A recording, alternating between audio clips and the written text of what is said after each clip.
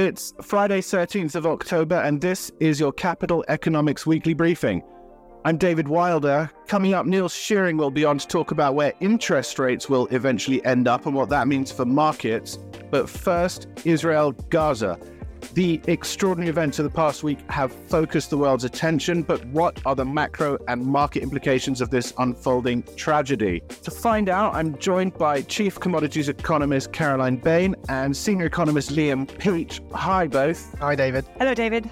Liam, let's start with you. I said in an online briefing we held for clients on Monday that this is an extremely fluid situation. I stressed that we're not political strategists, but what we do is assess macro market risks around events such as this one.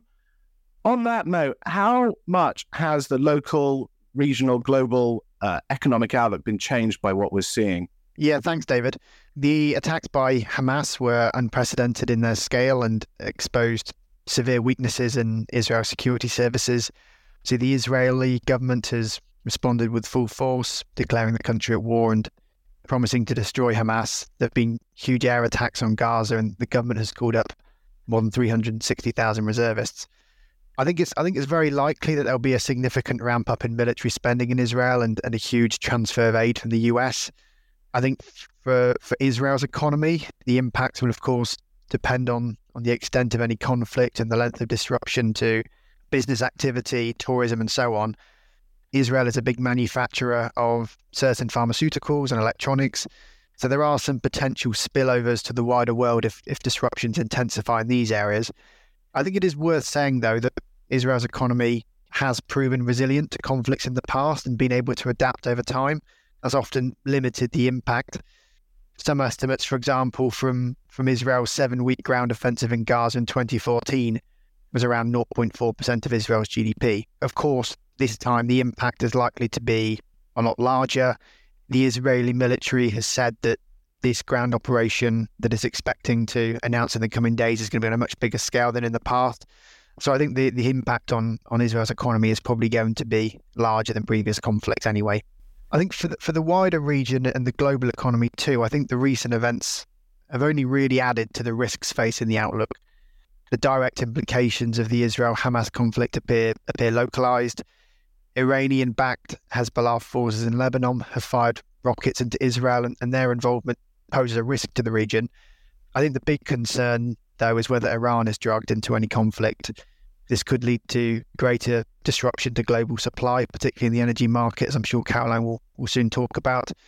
Any impact on oil prices would, of course, have an impact on major oil producers in the Gulf, as well as growth and inflation in the global economy. I think those are some of the main channels through which we're assessing the risks of the outlook right now. Lots of speculation now about where Israel goes from here, next steps. Obviously, forces massing on the border of Gaza, bombardments of Gaza ongoing. I know it's difficult, but try and give us a sense of how you think this might play out. What are the kind of scenarios that we're thinking about here? I think it's, a lot of people are going straight back to the 2008-2014 textbook. This is how their last ground operations went. But it feels very much like this could be a ground operation in Israel that lasts many months. Previous ones have only lasted around a month or so. So it feels like this is going to be a major ground offensive in Israel. Probably won't result in Israeli occupation of Gaza. That's my view, just because the cost of that is incredibly high. It's going to be militarily complex as well.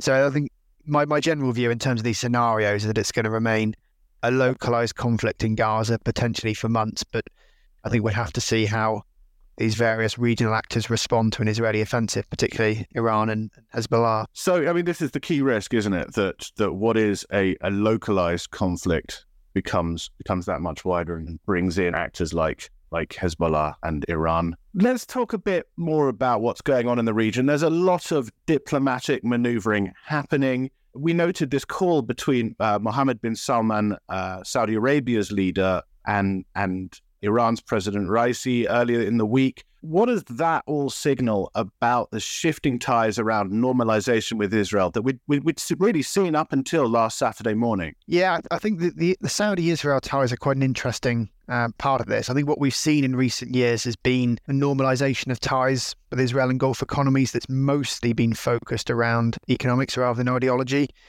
Israel, of course, has normalised ties with the UAE, Bahrain, and I think this peace deal with Saudi Arabia now is firmly on pause in the wake of these events.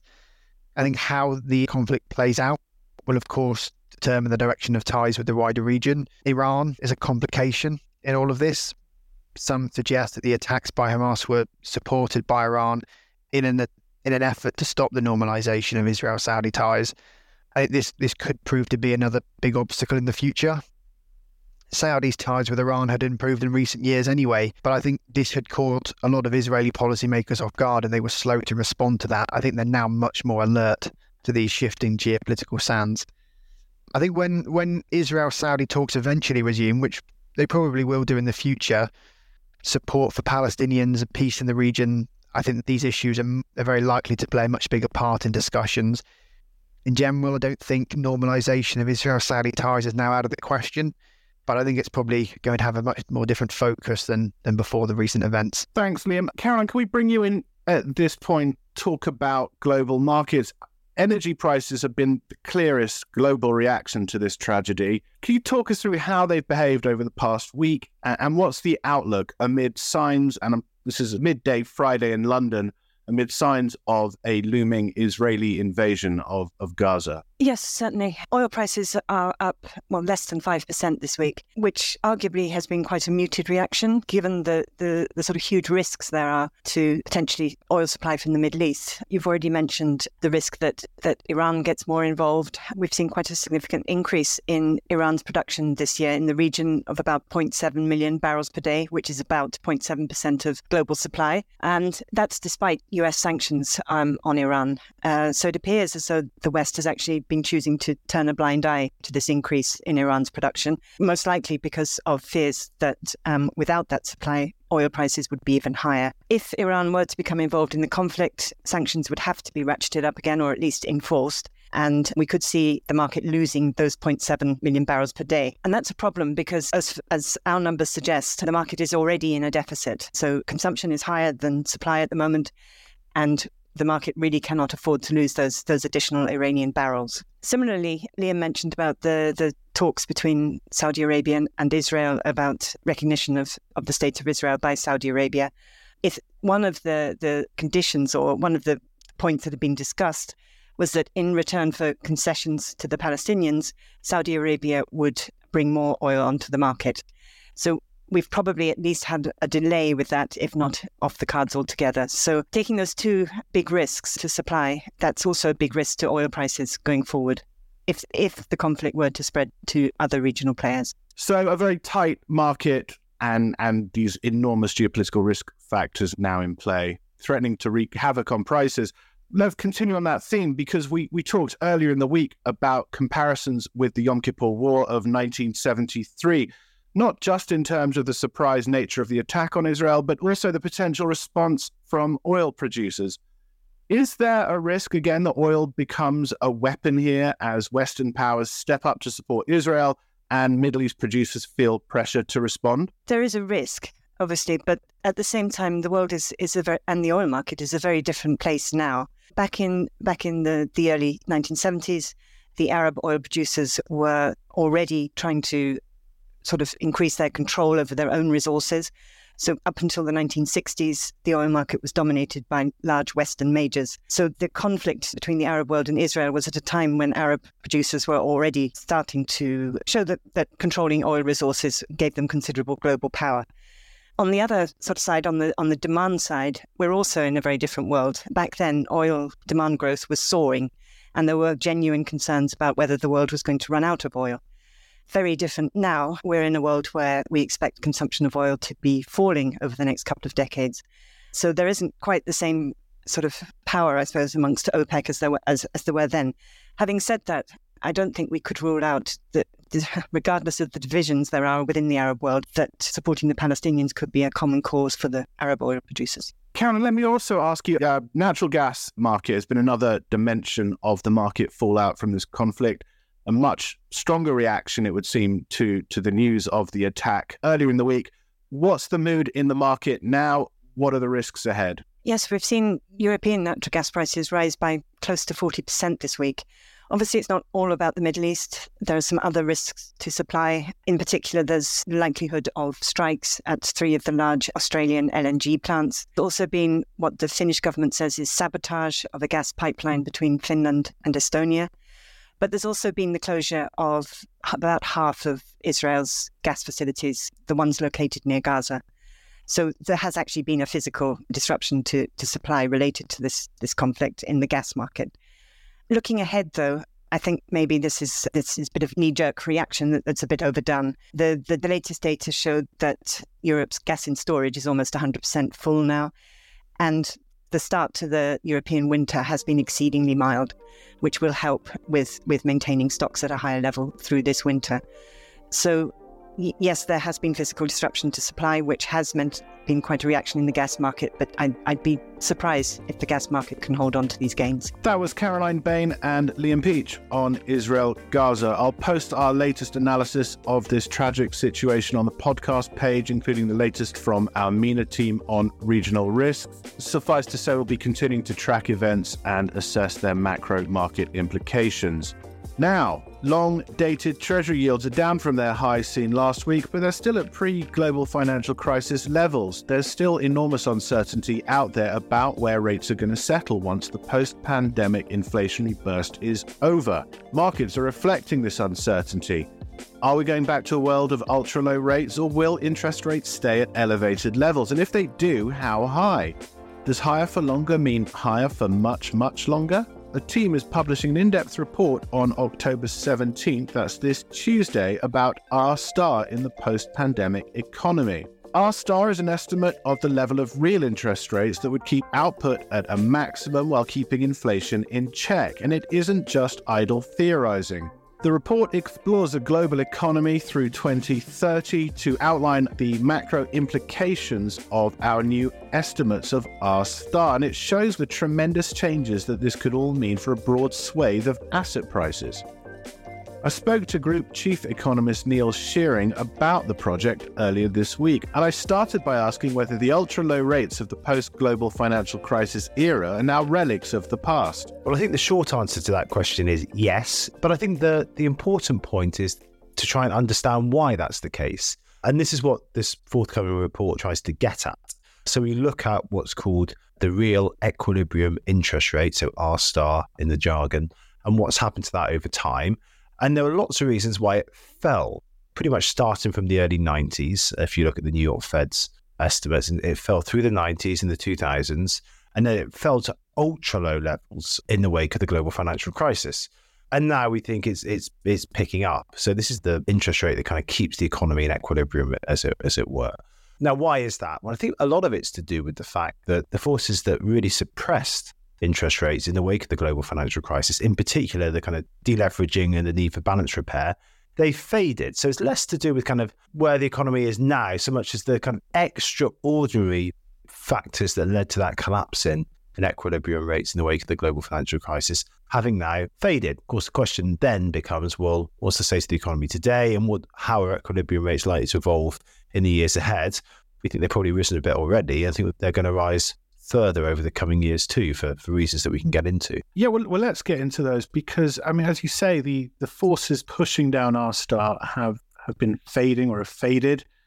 And in their wake come these new drivers that are acting to push R* higher, to push up this equilibrium interest rate. So you have the sort of push and pull factors. The report goes into a lot of detail on all of this, but give us a sense of what these drivers are. What are the forces that have been pushing R* down, and what are these forces that we see that are going to be driving it up? And talk about how this process is going to pan out through 2030. Well, I think the first point to say is that R* is a useful analytical concept. It's a good way to organise your thinking when you're trying to assess what you think is going to happen to interest rates over a long period of time, and also the current stance of monetary policy, how tight or loose it might be. It's a useful analytical concept, but it's really difficult to pin down exactly what R* is at any given moment in time. So it's like a lot of those economic concepts. It's a bit like the output gap or the equilibrium unemployment rate, or NERU. It is a useful concept, really difficult to see in real time. And so estimating it becomes more of an art than a science. However, as the report makes clear, when you take a step back and you look at all the various influences on R star, on equilibrium rates, they're all tending to push in one direction, really, which is up. Now, some of that is about demographic trends that are likely to reduce desired savings as more people retire. That should push up equilibrium rates. Also, we're going to have the green transition, more incentives to invest around the green transition. I think that pushes up on R star. Most importantly, though, something we've talked about in recent podcasts is the coming AI revolution. But we've spoken about how we think that has the potential to transform the outlook for productivity growth. But if that's correct, that will also push up equilibrium rates. Generally speaking, higher economic growth means higher equilibrium interest rates. So you put all that together, everything has tended to push in one direction. Now, start to put some numbers on this, because that's obviously what really matters if you're an investor and involved in the markets. In the wake of the global financial crisis, if we look at the average R star in North America and in Europe, we think it was somewhere between 0 to 0.5%. That's consistent with a lot of the work that the academics, for example, at the New York Fed have done. We now think that has risen to something like 1, perhaps a little over 1. Now, over the coming years, we think it's going to push to kind of 1.5% and then ultimately to perhaps as high as 2% in the US by the next decade as the full effects of the AI revolution get going. Now, it's not going to be that high in Europe because trend growth is going to be a bit lower, but it gives you a sense of the order of magnitudes involved. We're going from something like 0.5% on the equilibrium real interest rate to perhaps almost 2%. So it's quite a big shift. Before we go on to the implications of all that, I mean, you talk about R star as, I guess we can think of it as the rate for a Goldilocks economy working at maximum output without pushing up inflation. But at the same time, you did just say, it's hard to pin down. It is unobservable. It is more art than science. Jerome Powell who is a believer in R star, but he likes his celestial navigation analogies. A few years ago, he gives a talk where he talks about navigating by the stars, including R star. But he also talks about the difficulty in that stars tend to move around. Going back to your point that it is unobservable, that it is an estimate. So give us a sense of the criticism of R star as a useful macroeconomic concept. Well, I think a lot of those criticisms are valid. As I say, it's almost impossible to estimate in real time. And it's subject to so many different forces that really pinning down exactly where it's going to go over the coming years is incredibly difficult. We could think about what's going to happen to demographics and savings preferences and investment preferences and trend growth, but then thinking about the order of magnitude of all of those changes and then how it feeds back into equilibrium rates and whether there's other shocks coming on the horizon, it's basically impossible to tell. So if you're using estimates of R star to set policy, I think you're doing it wrong. You would never want to say, we're going to raise interest rates by another 25 basis points because we think we're at R star at the moment, but we want to be 25 basis points above R star because that's sufficiently restrictive. That's the wrong way to use estimates of equilibrium rates.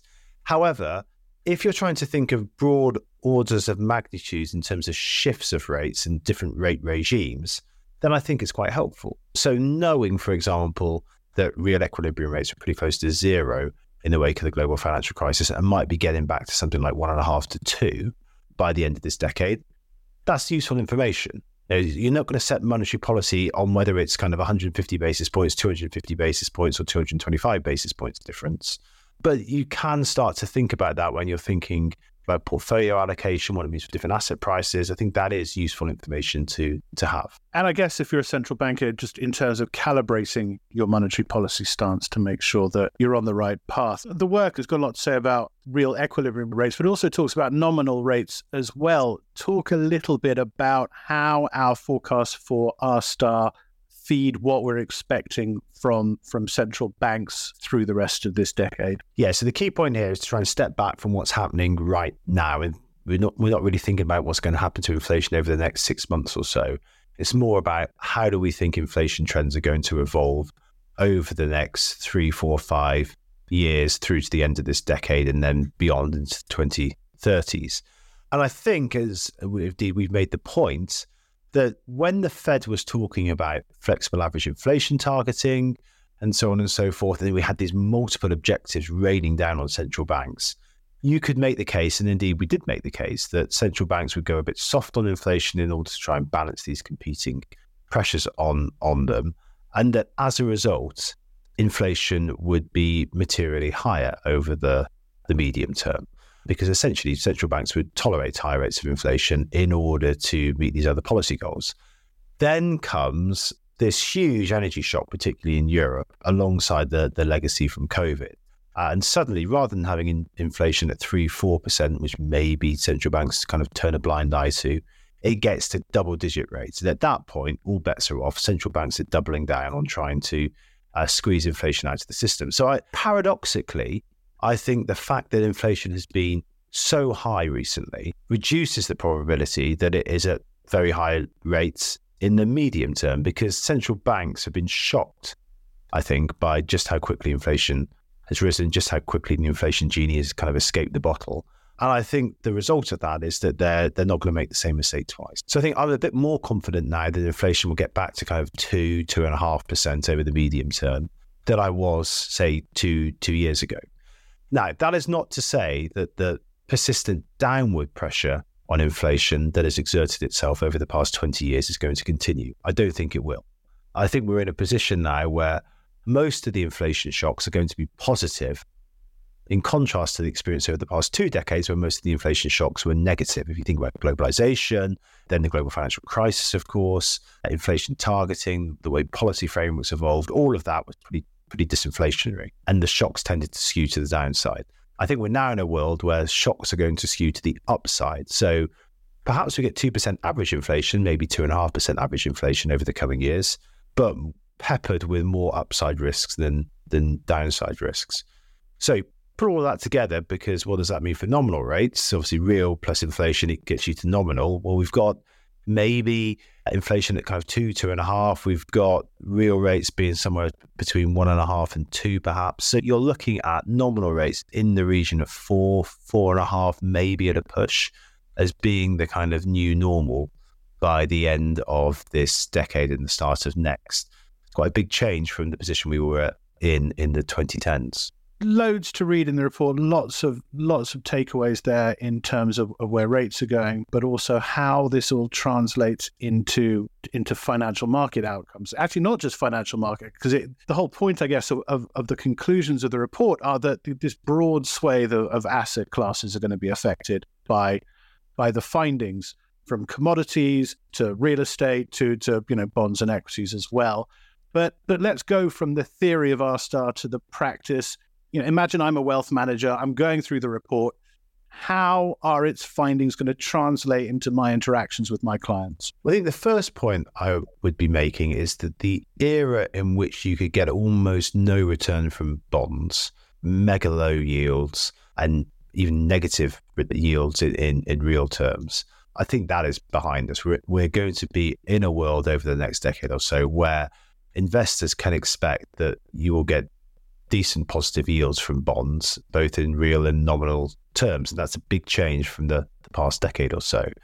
And the flip side of that is that higher real yields and indeed nominal yields should mean that the valuations of riskier assets are lower. Obviously, one of the reasons why we've seen quite big increases in the valuations of risky assets over the past decade or so has been because we've been in this low rate environment, which has tended to push up on asset valuation. So I think the flip side of the coin is that higher yields means lower equilibrium asset valuations.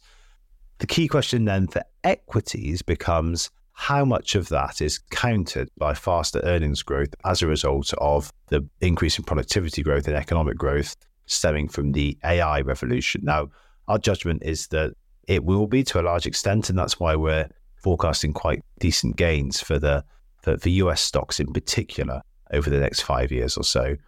But that really comes down to that judgment that you get a higher rate environment, but earnings growth is faster because productivity growth and economic growth is faster too. So better news for bond investors and people that are saving for retirement, so they can count on bond yields being higher. Bit more of a challenging backdrop for equities. On balance, we think is positive for equities and have good returns for equities, but it's stemming from what's happening on the earnings side rather than the valuation side. But I think the key point, as you say, is there's lots in the report on what this means for markets, including real estate markets. And one of the lessons is that the implications are really wide ranging. This is not just about interest rates and bond yields. This is about asset classes everywhere. That was Neil Shearing on Equilibrium Real Interest Rates, or R-Star. The report's coming on Tuesday alongside interactive data, and that's available to subscribers of CE Advance, our premium platform. Check out capitaleconomics.com/R-star. That's /R-star for more info. Our website's where you're going to find all our coverage of what's happening in the global economy, from obviously the events in Israel to the outcome of this weekend's Polish election to China's Q3 data dump that's coming this Wednesday. Again, if you're a CE Advanced subscriber, you get all of this and much, much more. But that's it for this week. Until next time, goodbye.